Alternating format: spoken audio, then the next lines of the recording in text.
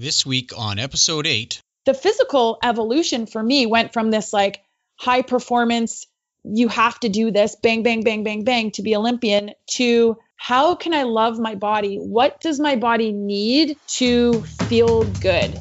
That interview and more coming up next. Welcome to Happily Ever Active, where we crack the consistency code with fitness tips on motivation, mindset, and much, much more. Now, here's your host, author of Feel Like It, and the guy with the silent O, Kelly Dell. Hi again, everybody. I hope you've had a great week of motivating movement. This episode is a special one because it marks the first interview of the show, and more importantly, the lessons from it are super strong when it comes to developing a positive, motivating relationship with physical activity and your body. I'm not going to waste any time, and I'm going to get right to the eloquent Elisa Kurylowicz. Elisa is a retired World Cup Canadian national team freestyle skier with several international medals under her belt. She's also a social media influencer, posting inspiring and very open content on her health and wellness journey. You can find her at Elisa Kurylowicz on Instagram. The richest of her content that you can find is probably in her podcast called Elisa Unfiltered, Living Life Out Loud, and when she says unfiltered, she definitely means it. In last week's episode called Decoding Discipline, I referred to the challenges that many high-performing athletes encounter when they transition from the rigors of elite sport to a new way of life. Under the demanding stresses of high-performance sport, athletes put their bodies and their minds through rigorous training, pushing boundaries on a daily basis. And Elisa's evolution is the perfect example, in my opinion. Today, we cover her journey, complete with several of its hardships, and tease out some of the key skills that have helped her, in short, turn her life around when she needed it most. It's a very clear story of how culture influences mindset, and so without further ado, let's dive right into it. I got into sport at a very young age. My mom put me in gymnastics when I was 3 years old, and I loved it. And I wanted to be an Olympian. I think my first thought of being an Olympian in my memory was like at the age of like 5. It was in my nature. I was born with that like competitiveness. I was born an athlete. I had acrobatic skill. It's in my nature. So gymnastics really fit. But unfortunately, my body type is one of those non-flexible ones. So my dreams of becoming an Olympian in gymnastics were crushed at the age of like 9 when I was on the competitive gymnastics team. For my age, I was tracking. And because of my inability to do the splits, I was kicked off of the competitive team. So that experience was very traumatizing at a young age. But my parents really believed in my athletic skill, and my second passion was skiing.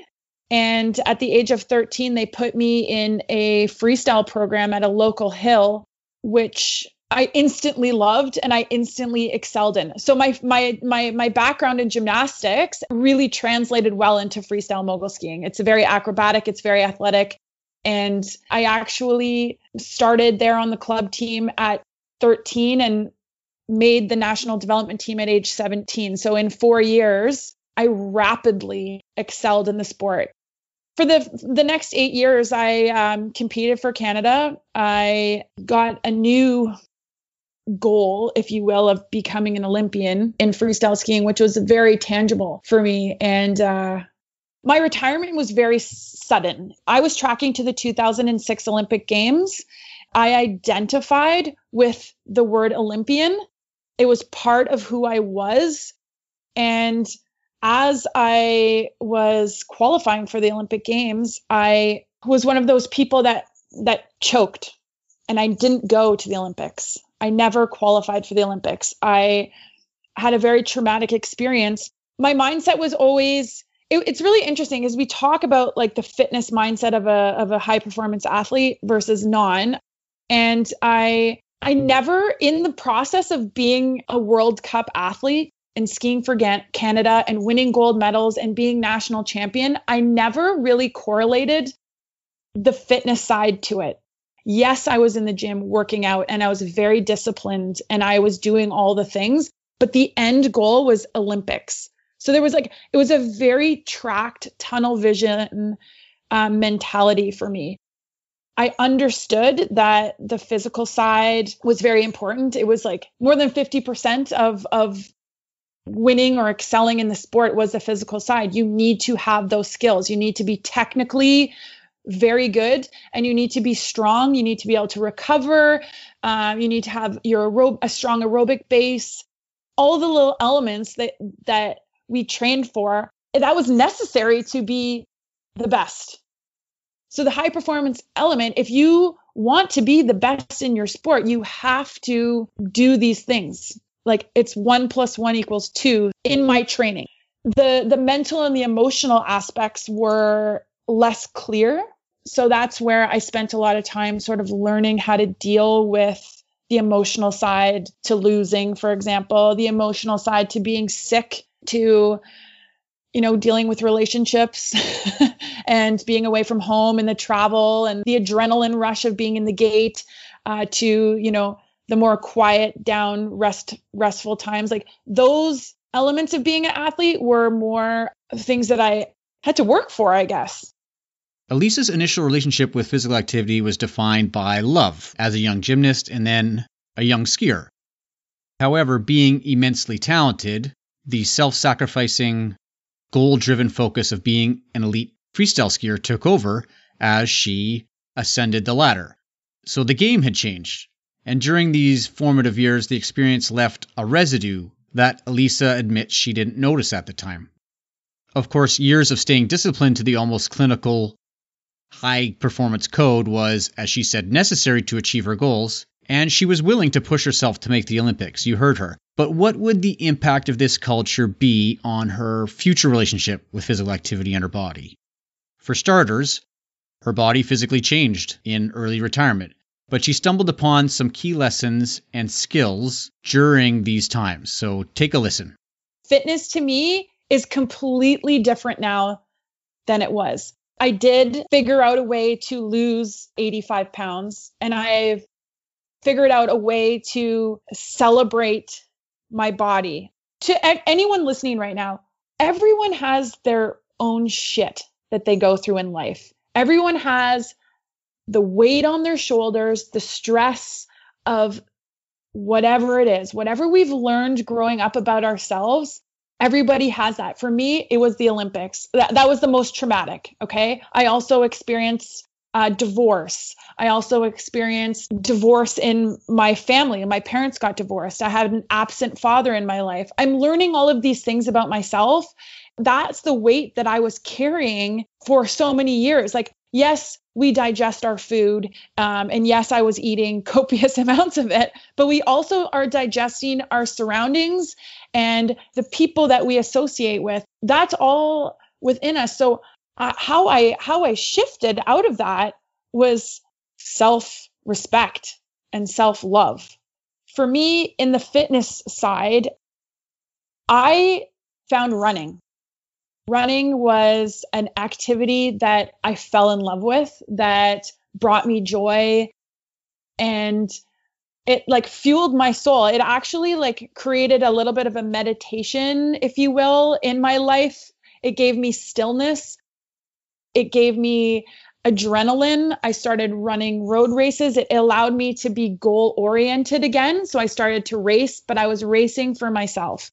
It kind of filled all of my instinctual things that I love in life in a very healthy way. It was a very loving way. You and I talk about this actually a lot. It was a surprise 10K. I wasn't even registered. My brother hurt his knee. He gave me his bib like 2 days before the event, and it just kind of changed my life. It gave me a new perspective and some new life goals to work towards. So that was great. But my evolution really on how to maintain that passion for movement, or that newfound passion for movement, came with changing my perspective about my body and who I am, and how horribly I treated myself for so many years, even going back into that high performance stage. My self-talk, my thoughts, my belief about the body and who I am it was very toxic. Looking back, I was so mean to myself all the time. I was always judging my body, comparing myself to others, and not actually embracing who I am today and having compassion for my body. And really only in the last year or so have I really been able to look at myself in the mirror and say, Elisa, I love you. Elisa, you are awesome. In the wake of her enlightenment during dark times, Elisa's relationship with her body changed. She was compelled to put in the work to find the self-care that worked for her. In the following insightful reflection, Elisa goes even deeper, and she describes a very powerful question that accelerated her transformation. The physical evolution for me went from this like high performance, you have to do this, bang, bang, bang, bang, bang to be Olympian, to how can I love my body? What does my body need to feel good? And how can I honor it and create an environment that it will thrive in? I like to use the analogy of being fit to fat to fit. So in the dark days was my fat days. I had all the negative self-talk. I had the self-pity. I had the judgment and all of those things. And once I woke up, I started to become aware that self-talk was there. In the dark times, or even at the beginning, if someone said, how well do you treat yourself? What are your thoughts? I wasn't even in a space that I could say that I had thought. Oh, I didn't even know that ego talk, that storyteller, however you want to call it, was rambling constantly in my mind. It was just part of who I was. It was where I was at. It was only until I woke up that I could create a little bit of space between the thought and that instinctual inner voice that lives in us as well. And it wasn't until I think one of my mentors said, if that voice is telling you that you're fat and unworthy, who is the one listening? And I was like, oh, well, I'm the one talking, but I'm also the one listening. So I'm like, that's really interesting. How can I create space between that and take pause and find out where that belief or that thought is even coming from in the first place? So creating space helped me to, like I said, take pause, but it also allowed me to change the thought. This practice took a long time. We're talking, 2011, and now we're 2019 now. So, 5, 6, 7 years of working on this, I'm now able to change the thought from something or the words. The wording is so key. When it comes to fitness, I oftentimes hear the excuse, or people say, I just don't have time. I don't have time for that. But if you change the wording and maybe say something like, instead of saying, I don't have time, say, this is not a priority. See what that feels like in your body. It changes. It changes the energy in your body, the words. I should be doing this. Should implies guilt. When you say, I want to do this, that implies power. It implies happiness. How you talk to yourself and your thoughts and your beliefs about who you are affects everything. I like to try to say that for the most part, I'm walking the talk. I walk the talk. Sometimes I don't. I do fall into the hole every now and then and have these learning experiences, but my physical transformation started in the mind. It started in the mind, and it started with understanding where my emotions are coming from and to be okay with the times where I just don't feel like it. What a different state of mind compared to her time on the national freestyle ski team. But as they say, it can be a quantum leap from theory to practice. And although Elisa knew what made her happier after putting in some work, fulfilling it wasn't always easy. In fact, in the next clip, she describes getting lured back into high-performance culture and how this exposed a lingering high-performance wound. But just listen to how she reacted to the setback and how it crystallized her beliefs about living well. I was training for a race 2 years ago. I wanted to get a personal best in a marathon. So I needed to take off 7 minutes from my marathon time. I hired a personal trainer. I was working with psychologists and I was working really hard. I went on this really strict diet. I kind of started getting into that high performance mentality a little bit without even really realizing that that was happening. Throughout that process, I 100% felt high performance in my own little zone. And when race day came, the race didn't go as well as I had planned. It was actually a very windy day. It was in Philadelphia. It was a Philadelphia Marathon, which was in November. So it was a little bit cold, but there was like this weird tropical storm that was coming up north from the south, and it was bringing a bunch of crazy wind, something completely out of my control, something that I wasn't prepared for, and I didn't have the race that I wanted. So I actually had a very similar experience to that Olympic failure, because I was like working so hard for it. I didn't get my personal best, and I went into that place again. The hole was definitely not as deep. It didn't take me as long to get out, but I still, that lesson presented itself to me in a new way. So it was a very interesting thing for me.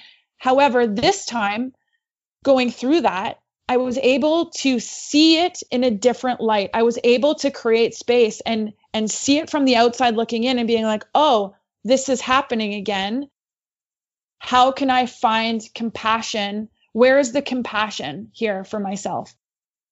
Treating my body in a judgmental way is not serving me. So how can I change that? The more awareness I have, the more that I can take pause and take a deep breath, the more I could see that my tendency and the program that I live my life on is not self-loving. The program in which we've grown up in, how we believe in our thoughts about ourselves, the past, that stuff didn't just build overnight. That's the stuff that we've been programmed for many, many, many years. So the idea of changing everything overnight is very unsustainable, I believe. My pathway and the lessons that I learned as a high performance athlete do keep presenting themselves differently. And I really feel like overcoming them it's going to take time, and it's healing. It's actually healing me. So the analogy of you're walking down the street and you fall into a hole. The Olympics would be, I fell into a hole. I sat at the bottom of that hole for a long time. Finally, I got some skills and I woke up, brought some awareness into my life and started to climb out of the hole. The Philadelphia Marathon, yes, I fell into that hole again, but it was less deep and I could jump out of it. So hopefully, as I learn and I start healing that wound of identifying myself with something that's outside of me, I'll be able to see the hole and walk around it instead of falling in. And once I'm able to walk around that hole, that is when I can truly let go of the past and of the program and start to create new thoughts and new beliefs. I look at my body now more as the vessel. My body is so loyal to me. Every single cell is working for me. It is loving me. It is working for me constantly. I abuse my body. I abused it for years, even in that high performance realm. Doing all those workouts, traveling, competing, that was hard. That was hard work on my body, but it showed up for me every single day. Even in the dark times, it was giving me all the signs, all the warnings, please love me. And I wasn't. I was continuing to punish my body for something in the past. So now I when I'm in those abusive patterns, and when I oftentimes will binge eat, for example, or drink, or make really bad decisions and not sleep a lot and abuse myself. And I now have the ability to be like, uh-oh, this is happening again. What is it in me that needs to feel numb? What is it in me that needs to heal? Being able to practice my awareness has given me the ability to have those moments like, oh, this is here. Oh, what is this all about? I'm changing my relationship with my body and changing the reaction that I have to the program. I heard this story and I actually really love it. It's the story of a zebra. And this zebra just living its life, and out of nowhere comes a lion. And the zebra takes off and starts running for its life. There's adrenaline coursing through its body. The lion is at its tail, and the zebra makes a leap over a gully and lands on the other side and gets away from the lion. So what does the zebra do? It goes and finds some water, it shakes it off, and then continues to be a zebra. I love a good animal story, and that zebra story about resilience did not disappoint. But better than that, next, Elisa summarizes her first decade of retirement from high-performance sport in an inspirational but also realistic way. Take a listen. People ask me all the time, how do you stay motivated? What is your motivation? Honestly, my motivation is, how can I treat my body with the most respect? Like, it always comes back for that. How can I love myself today? And you know what? Sometimes loving myself is very small. That's okay. And I'm okay with that.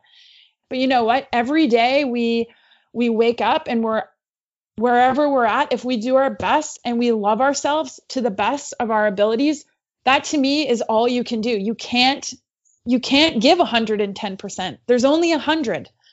That's it. And if 100% is a 3 out of 10, amen. I really want to thank Elisa Kurlowitz for sharing her wisdom today. I'm so glad she's turning her self-described dark times into something valuable for others, including teaching the skills she developed. Again, you can follow her on Instagram at Elisa Kurlowitz, and be sure to subscribe to her podcast too, Elisa Unfiltered. There you can get a regular dose of her reflections every week.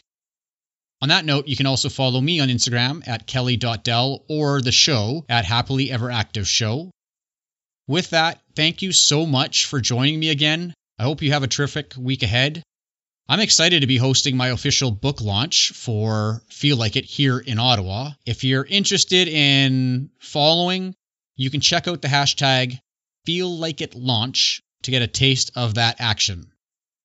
And, of course, as usual, here's to living happily ever active. This episode of Happily Ever Active has ended, but be sure to subscribe for more content on the mental side of fitness. Oh, and don't forget to rate and review the show. See you next time.